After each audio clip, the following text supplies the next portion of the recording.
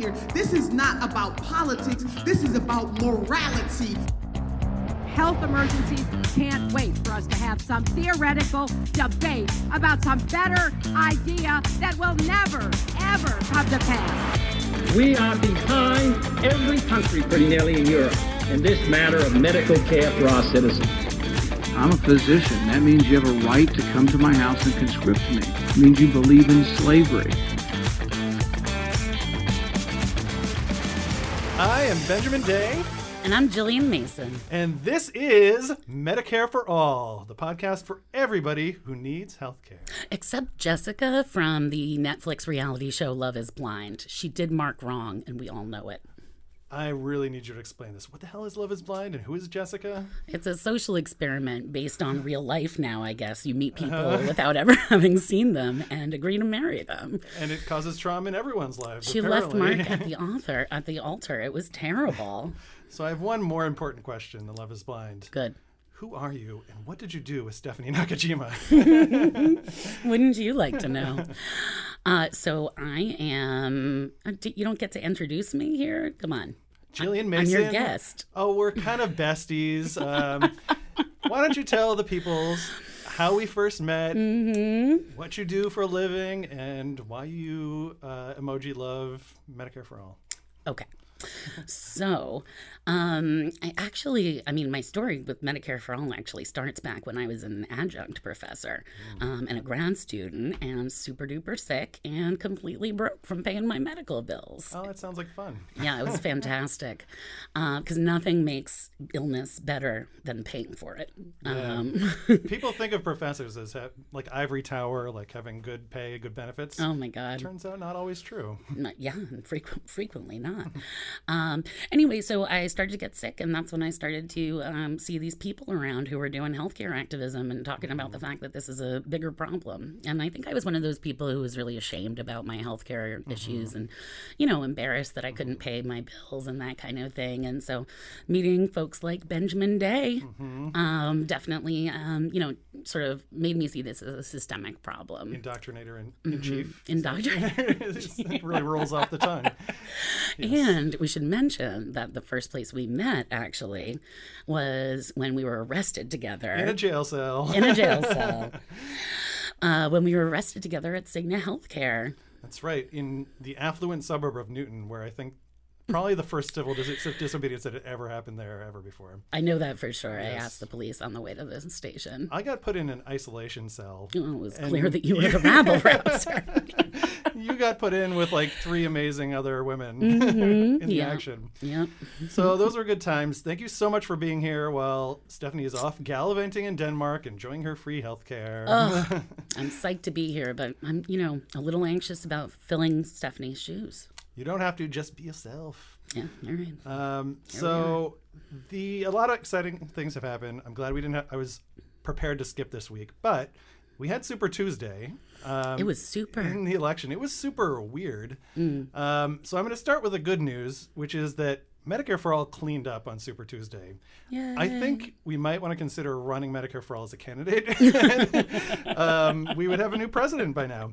Medicare for All, this is actually the first election we've ever had Medicare for All polls in every single primary state of the Democratic primary. And Medicare for All has won in every single state so far, including all the Super Tuesday states, at least 50% and up. I'm not going to go through the whole painful list of percentages, but I'm going to call out... No, it's a beautiful list of percentages, it is, but it's long. is. It's long. It starts here in Massachusetts, where just barely cleared it with 50%. But I'd like to give some shout-outs for Vermont, first of all. Yes. 73% support, and I remind you, people often point to Vermont and falsely say, oh, they tried it and it didn't work there. They didn't actually try it there. They didn't quite get to there. Maine, news. 69%. That's 2 Republican senators in Maine. Texas, 63% support for Medicare for All, and Minnesota 62%. So shout out to those states. Yes, absolutely. People really seem to love the idea of getting health care and not having to go broke. I don't understand it. We need to analyze this. And interestingly, NBC did actually broke out the support by demographics. And they found, this stuck out to me, in Texas, 76% of Latinx voters in Texas supported Medicare for All. far more than even the high percentage that supports it among the general population. I mean, that makes perfect sense to me. If I were living in a Latinx community, if I had friends and family who were undocumented in particular, I mean, Medicare for All is really the solution for those problems until, of course, we come up with a pathway to citizenship for the 11 million immigrants who are currently undocumented in this country. Regardless, I always think about one of our friends who's, she's been in this country for 30 years with her father. Her father's been working in a plastics factory for that 30 years. I'm sure there's no health-related issues involved with working in a plastics factory. Just like working his body to death, right?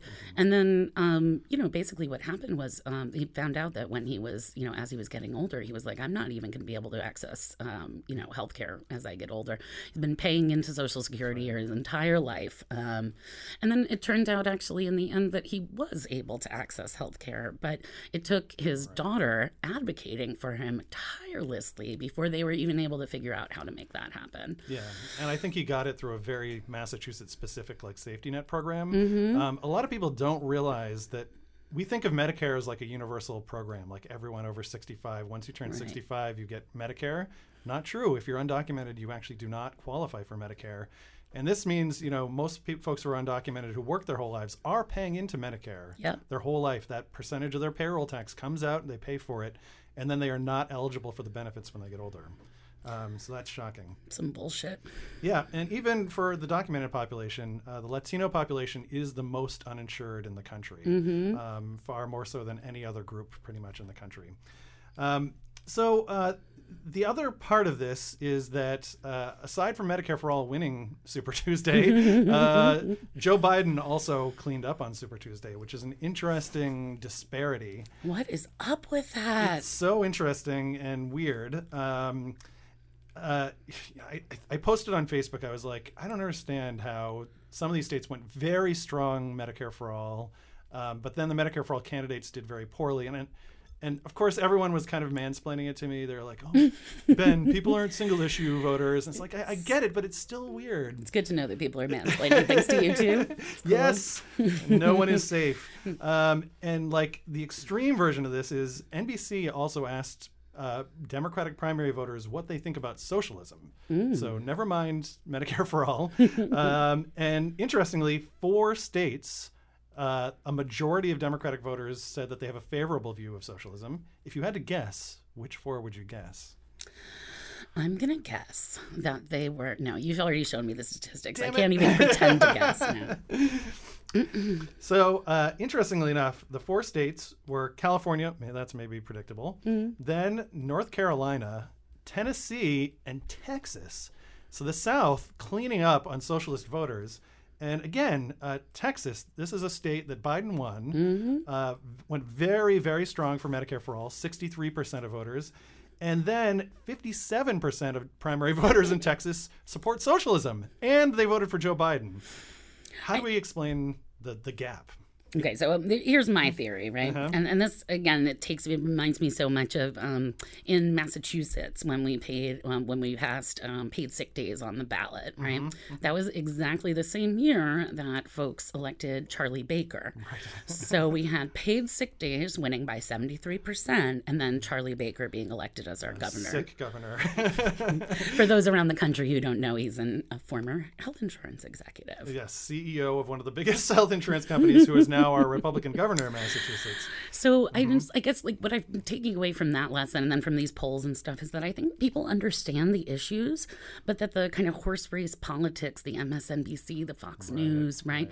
That kind of mystifies the electoral process for them. So when you put the ideas before people, they say, yeah, this is exactly what I want. They know exactly what they want and what they need. But when you say things like who's electable and, get pundits involved with, again, all that horse race politics stuff. It gives me flashbacks to 2016. I guess the mainstream narrative about this is that the Democratic primary voters are like obsessed with electability this year. They care more about getting rid of Trump than anything else. And there's a perception that centrism is somehow going to win. And I feel like we did this. When did this happen again? I feel like we've been through this once before. I feel like I'm remembering it from 2016. Oh, yeah, there was some trauma 2004. that might have wiped this out. I think my first reaction to this was just utter confusion. Like, I can't pretend really to understand what's going on in this democratic process. But I think there also might be a thing, outside of like the punditry and the TV stations and radio and all this. I do feel like local community leaders who are kind of like gatekeepers totally play a major role in which candidates win and which ones lose. All those ward chairs and yeah, exactly. Sitting members of Congress often have significant influence because they have pretty deep roots in their communities. They do they do constituent services in their roots. They know a lot in their districts. So they can turn out folks. I feel like a lot of those gatekeepers across the country were not all in on Biden. Maybe up until Buttigieg and Klobuchar dropped out. They weren't convinced that he could win, but once the dominoes started falling, I think probably a lot of gatekeepers jumped in. God only knows what unholy things that Mayor Pete and Amy were promised in favor of caving. But I think that totally makes sense. Who gets the chief of staff? Who gets the Secretary of State? Secretary of the Interior. I don't know. My God. All right. I'm already sick of the elections. Great. Let's move on. So, my theory is that Medicare for All is winning the Democratic primaries. But there is another take, which is that Wall Street is winning the primaries, at least as of Super Tuesday. An interesting thing happened immediately after Super Tuesday. Like, what do you call the Wednesday after Super Tuesday? The Hangover Wednesday? The post-traumatic stress Wednesday. PTSD Wednesday. Yeah. Interesting thing, which is that healthcare stocks started skyrocketing, particularly health insurance companies, but basically the whole bunch of like healthcare profiteers. Now, a lot of those stocks had dropped immediately after Bernie Sanders did well in Nevada. We almost talked about it on our podcast last week, but around the same time was the whole coronavirus stock market dive. So no one was really sure if it was coronavirus or if it was fear of Bernie and Medicare for All dropping those stocks. Sure. But now there is really no doubt. So I'm going to play this little clip from CNBC. This is like their Wall Street analyst. This is Jeff Kilberg. He works for one of these big financial analysis firms. Our good friend Kilberg, talking about the jump in health stocks. Look at a name like UNH, United Health. It's been a beat-up name, or look even at a broader swath, the ETF XLV, been beat up all year long, but pre-market, UNH is really seeing a resurgence up about 4% due to the fact that Biden is really feeling the burn. So it'll be really interesting to see how this works out in the next couple of weeks. There will be a slugfest, but I think this really is being well received on Wall Street as it's Wonderful Wednesday for Joe Biden. So Tony, this is interesting because Jeff brings up a great point. We're showing United Health right now on the chart. You could also show CVS Health. You could show any large health insurance company or pharmacy benefits manager or anyone else tied to managed care in America. Because the possibility of a Joe Biden candidacy to the presidency is better for perhaps taking away the threat of Medicare for All and things like that. Interesting. So yeah, this was actually an early thing. They understated it. United Health, their stock prices went up almost 11% in one day. And the entire Dow Jones Industrial Average rose 1,200 points, and 180 of those points was just United Health, just this one, the largest for-profit insurance company in the country. And congratulations. I just want to congratulate them. I assume they listen to this podcast. Yeah. Oh, well, they do great work. They do such good work. And it's not just them, it's the whole group. So this is like the hit list of the largest for-profit insurance companies in the country. Anthem, their stock went up 14% in one day. Centene, 12% in one day. Cigna, this is actually where we got arrested. And Cigna office went up 11% in one day. Humana, 11%. CVS Corp, 6%. HCA Healthcare, I don't even know who the fuck that is, went up 5%. So what do we make of this? And I guess what are some of the takeaways of Wall Street, I think, taking Medicare for All threat seriously, I mean, yeah, right. Like, so that's a positive thing, right? Like, we got people a little bit scared, right? What's that Gandhi quote? First they laugh at you, then they fight you, then you win, or whatever. I'm waiting for that last part. Not waiting for it, fighting for that last Fighting part. for it. But yeah, I mean, I don't know. What are you even going to take away from this? These are people who make money off of other people's illness. It's literal blood money. I always say, you know, how did big insurance get so big? They're standing on a pile of corpses. I mean, super gross, but totally true. Yeah. So, I mean, it's this immoral industry, and it's really, I mean, it's literally blood money. These people should be ashamed of themselves. Yeah, it's interesting. There are, you know, there's socially responsible investment like funds that, you know, they like don't invest in tobacco or gun manufacturers, but all of them continue to invest in health insurance companies. Sure thing. Which basically, you only get those profits if they're taken from patients, right? Yeah. They only come off the backs of denying care and avoiding the sick. And I guess the challenge to our movement that this represents, though, is that it does potentially create like another group of opposition. Yeah. You know, like, although there are, you know, disproportionately it's wealthy people who this is affecting their money, but also people with 401k retirement funds who could potentially be impacted. Are invested in mutual funds or something like that, where they're not even sure exactly what companies they're invested in. All they're going to see is that their investments are going to shrink, and they're going to blame that on Medicare for All. And ironically, not that many decades ago, when workers had actual pensions, like guaranteed pensions, thinking back here, this a while ago. This wouldn't have been a thing, right? Your pension would be guaranteed regardless of what happens in the stock market by your employer. But now that retirement has been so privatized, and basically people only have stock retirements, suddenly it becomes a bit of a challenge for us. The other thing that occurs to me is that, you know, with the healthcare industry grows even during recessions and depressions. It's basically like an unstoppable growth machine, and all of that comes at the expense of other industries, right? And we know this because, of course, you know, we work at small nonprofits where we have to pay for healthcare. Yeah, we do. I mean, what is it like at Jobs of Justice where you work? Oh, yeah, we never actually mentioned what I do for a living now. Oh, this is a good idea. But I mean, the long and the short of it is that Day radicalized me, and I ended up getting more and more involved with activism and organizing. And now today I'm the co-director at Massachusetts Jobs with Justice. Whoop, whoop. Yeah. Kicking ass for the working class. Every day. We do bad things to bad bosses. So we advocate for workers' rights, and one of the things that we advocate for, of course, is Medicare for All. Awesome. Yeah, but we do pay our employees. We do give them health care benefits, like a good employer should. And does that like totally bleed you dry as a nonprofit? Yeah, absolutely. Absolutely. Yeah. Yes. Yeah, totally. Yeah. Whenever I think of, you know, the growth of the healthcare industry and the growth of these profits, I think of how much my premiums go up every year. You know, every time it's different for everyone. I think it's around September when ours turns over. So like 2 months before that, we start getting the rate increase. And it's just, you know, 10, 11, 12, 15, 20% each year it goes up if you want to keep the same benefits that you've had before.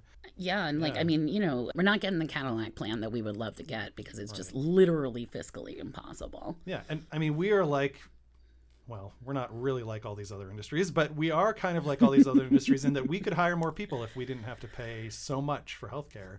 That is so true. It's kind of like carrying extra staff people, just the incredible burden of healthcare premiums and how fast they go up. Yeah, it's huge. Huge. So we're going to talk a little bit about a study that is near and dear to your heart. It is. So this is the Economic Policy Institute released a white paper about how Medicare for All would help the labor market. Shocker. Which I think is a little bit code for would help workers, but they're also talking about how it would, in general, it would create job growth. They say it would create job growth even within the healthcare sector, even including, once you include for, you know, folks who work in insurance companies who would lose their jobs, there would be some. All of our bills have a just transition plan where we would have to take care of those workers. Of course. But there will be general job growth. They say it would increase wages and salaries, also probably obvious since we're giving up our wage increases every year for continuing to have health care. It says it would eliminate job lock. This is where you stick with a job you hate just because you get your health benefits through it. They call that a hostage situation. Yes. Some people are held hostage in their marriages too, just to keep health insurance, not just by their workers, by their bosses. And they also mention this little thing that it would be a particular benefit for female workers who are disproportionately have jobs that do not provide health care as a benefit. I can't imagine that you see this anywhere in your work life. How workers, because Jobs of Justice is a coalition. It works both with unions, but also with community groups who represent working class people who are often non-unionized. Tell us a little bit about the role that you see healthcare impacting the lives of unionized and non-union workers, and how Medicare for All might make a difference. I mean, in terms of non-union workers, right? It's just a disaster, right? There's without a contract, you're not going to get decent healthcare benefits anywhere in this country. And of course, the industries where people tend to not be unionized are things like retail, hospitality. Those things are changing, but So they tend to be low income, hourly jobs, gig economy shit. All of that stuff, you're just screwed, Yep. I mean, Lyft does not have a health insurance plan. Yeah, I worked at a nonprofit supermarket in upstate New York for a year. A non-union supermarket. Very good. It was not a nonprofit. It was a for-profit chain.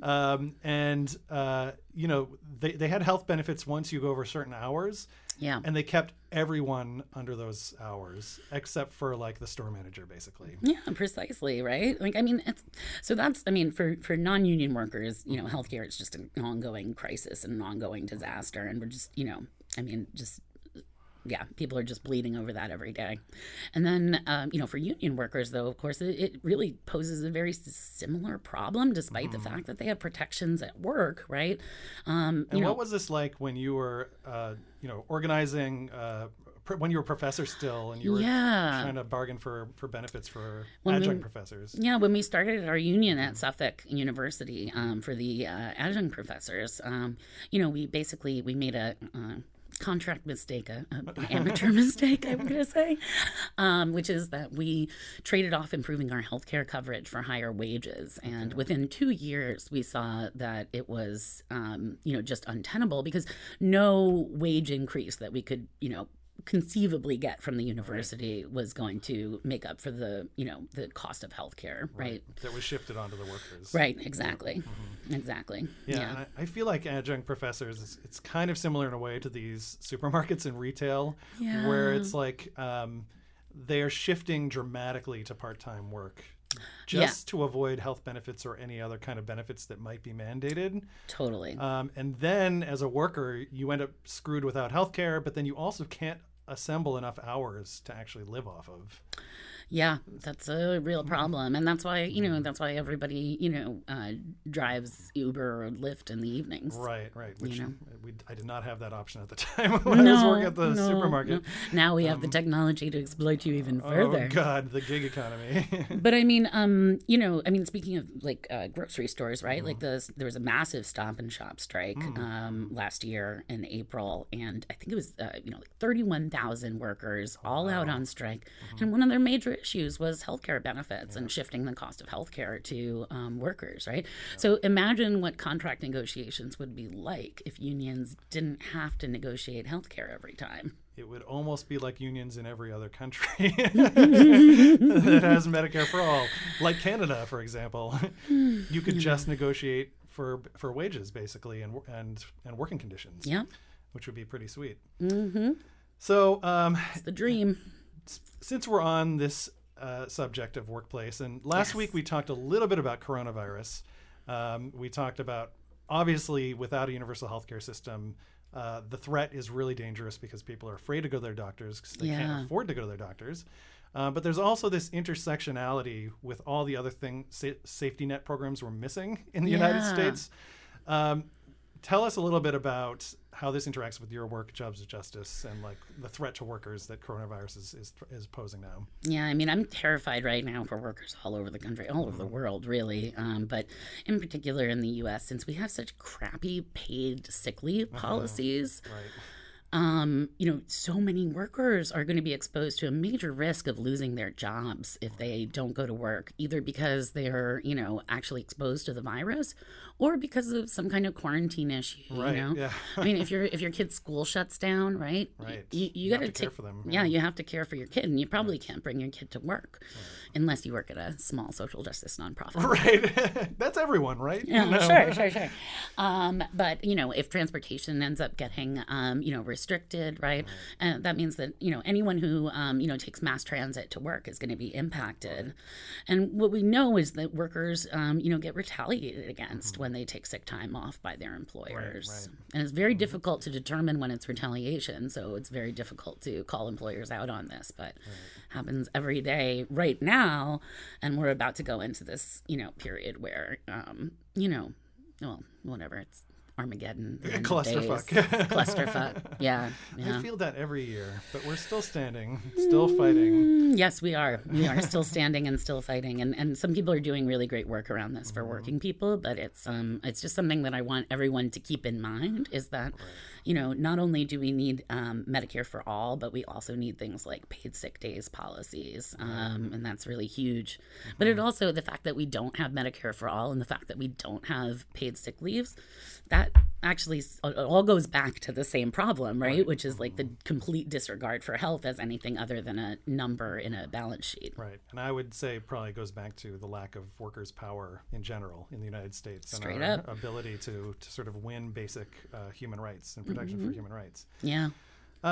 So, and this reminds me a little bit of, I feel like disasters in general kind of highlight, they highlight exactly how dysfunctional our healthcare system is, but also, our entire social safety net, humane safety net is. When you think about Katrina, for example, hitting Louisiana, I mean, obviously people lost their documentation in a lot of cases. Their houses were underwater. They didn't have birth certificates. They didn't have a driver's license. They just left with the clothes on their back. They couldn't get access to health care because the hospitals were underwater. They didn't have health insurance. I mean, what do you imagine having an in-network plan where your in-network is underwater? Right? Are you going to get charged the out-of-network copays and deductibles? I mean, no one can afford that. And not to mention that so many people after that disaster lost their jobs. And with that, you lose your health insurance.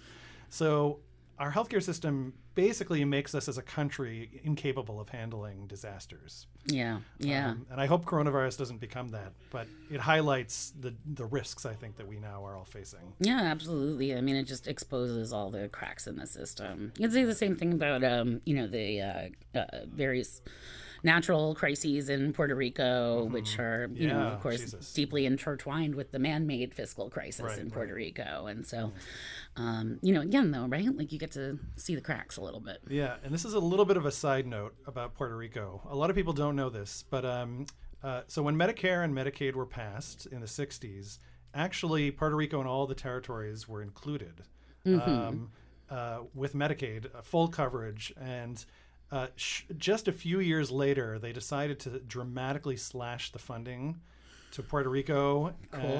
Cool. And such bullshit. So in most states, the federal government pays about 50% of the Medicaid, and then the state has to pay the rest. Puerto Rico, it's way down there. It's like 20% or something like that. So actually, the bulk of the fiscal crisis in Puerto Rico is their healthcare costs that are just crushing the Puerto Rican budget. Oh, yeah. And this on top of course, the disaster. And the infrastructure stuff and everything that's going on there. So they've been totally fucked over primarily by the U.S. healthcare system as it's been designed by Congress. Again, I'd like to extend my congratulations to the people who are really benefiting off of this. And that's all profits. That's actually stock bump. Hey. So I guess the last thing we should talk about is Elizabeth Warren dropping out of the race. So she was one of the two like real Medicare for All supporters in this race behind Bernie Sanders. Although actually we started out the race with a lot of Medicare for All supporters, and then they gradually dropped like flies over the course of not that many months. It was a very short-lived trend. Yeah. And I guess we don't get into politics here. We don't get into backing one candidate or another. But what's interesting to me is a lot of commentators have kind of placed blame for why she didn't do better than everyone thought she would on how she handled the Medicare for All, her Medicare for All position. A lot of people will remember during one of the debates, she was kind of called out for, is your Medicare for All plan going to raise taxes for middle-class people? And if so, how are you going to pay for it? I'm going to play a little clip from that debate just to refresh our memories. There's going to be an epic Buttigieg. We'll talk about it afterwards. Senator Warren, to be clear, Senator Sanders acknowledges he's going to raise taxes on the middle class to pay for Medicare for All. You've endorsed his plan. Should you acknowledge it too? So the way I see this, it is about what kinds of costs middle-class families are going to face. So let me be clear on this. Costs will go up for the wealthy, they will go up for big corporations, and for middle-class families, they will go down. I will not sign a bill into law that does not lower costs for middle-class families. Mayor Buttigieg, you say Senator Warren has been, quote, evasive about how she's going to pay for Medicare for All. What's your response? Well, we heard it tonight. A yes or no question that didn't get a yes or no answer. What a douche. Wow. Hate that guy. Yeah. So, just to take one article here, although I could have picked a dozen of them, this is an NBC News article, and they said, the biggest damage to Warren on Medicare for All might not have been about policy details at all, but that the fight revived concerns about her electability among soft supporters. I don't even know what a soft supporter is. Majorities of Democratic primary voters still supported Medicare for All in exit polls, but they are also focused on beating Trump, and Warren's decline suggested some were nervous about putting the issue front and center in a general election. So their take is actually that Medicare for All cost her election.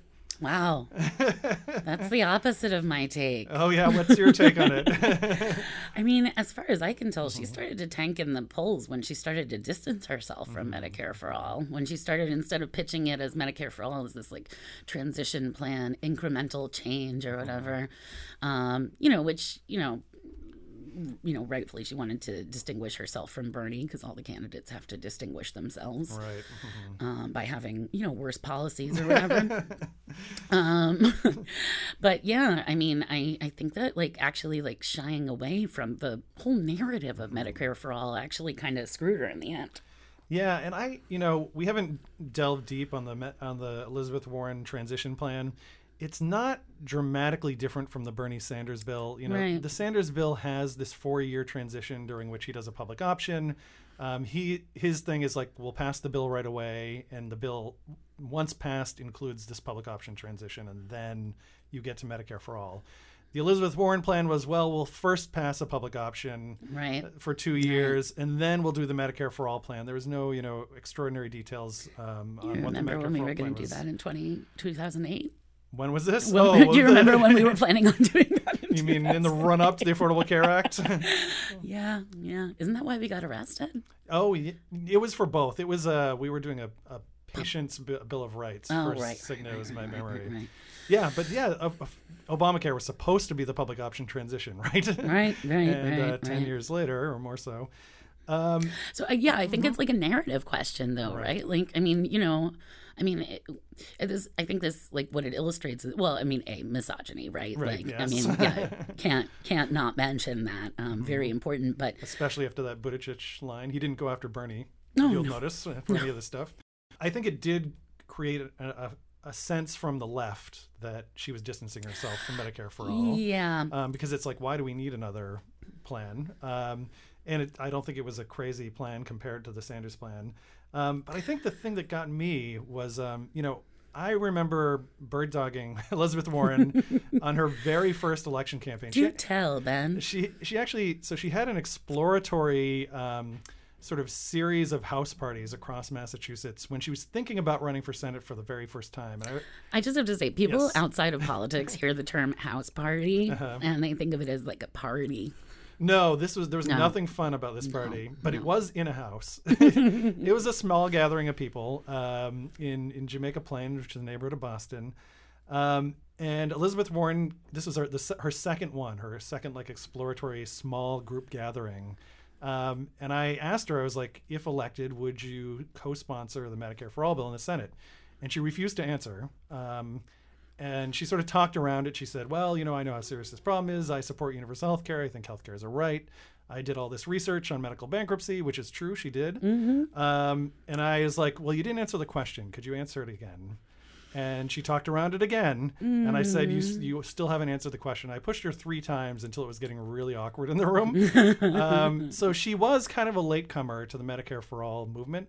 And I try not to hold this against candidates because this is the whole point of organizing, right? We want to bring people into the movement. Mm-hmm. And I think to do that, you have to like fully embrace folks. You can't be like, oh, you weren't here soon enough, so we're going to eye you with distrust forever.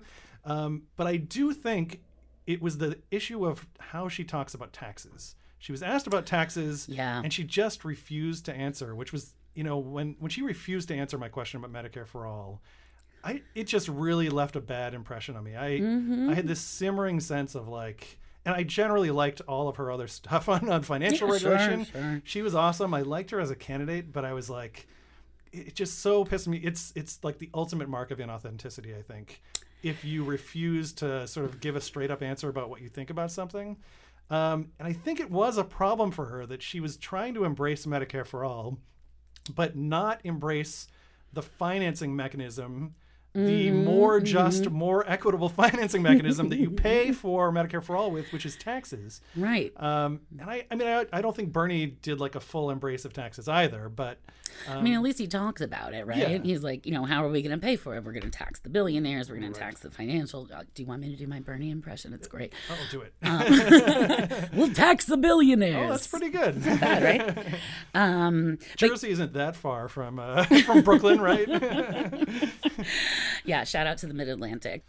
I feel like, ultimately paying for things through taxes is more progressive than paying for it through premiums. Yeah. Right? Yeah. I mean, a premium is the same amount that everyone pays, whether they're rich or poor, whether you can't afford it or whether it's like 0.00001% of your income. But if you pay through a tax system, it is fair and equitable. You're paying a share that you can afford. And that is how our healthcare system should be paid for. And I kind of wish both of them would just stand up for it. Yeah, I think it's really hard to make the case to people who don't feel like they're getting a lot from their government, right? They don't feel like they're getting a good return on their taxes. But, taxes are like the moral high ground. And on the left, we really have to start claiming that or else, we're losing ground fast. Universal healthcare is actually a really good benefit that you will notice having. That would probably make a difference in my life. Yeah. Same. And I'm a middle-class white lady. And we have insurance, and we're still kind of fucked over.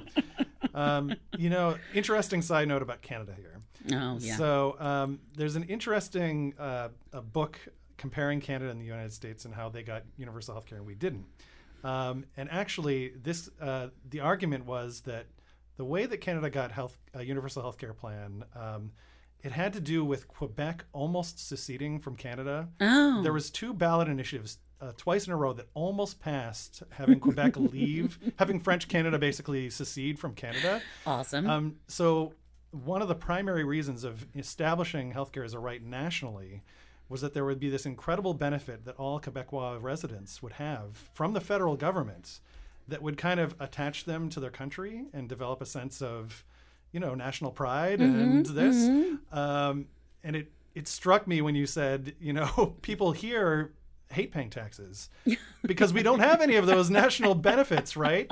That would give you a sense of national pride. Yeah, totally. I like that, though. I like that this is how we should be pitching this, right? Is like there are a lot of disenfranchised voters around there. Let's make them feel like part of the country. Let's give them the health care. Yeah, and I just think we do have to stand up for taxes. because it is the equitable way to pay for shit. Totally. And we just have to keep emphasizing that what we want is progressive taxation. Absolutely. Because that's another thing another reason people don't love taxes is because so many taxes are regressive, and they associate taxation with regressive economics. And this is coming from a state, Massachusetts, where progressive taxes are illegal in our Constitution. I know. How can they still call us Taxachusetts? I don't know. These people, you don't know how bad it is here. Rescue us. Yeah. So I think that's all we've got. Thank you so much for stepping in for Stephanie Gillian. I loved having you on the program. Thank you for having me, Ben. Come back again often. Please. Yeah. And as a closing, parting, since Elizabeth Warren just dropped out of the race, I just want to listen one more time to her takedown of Pete Buttigieg's Medicare for All Who Want It. Take down Mayor Pete. Do it.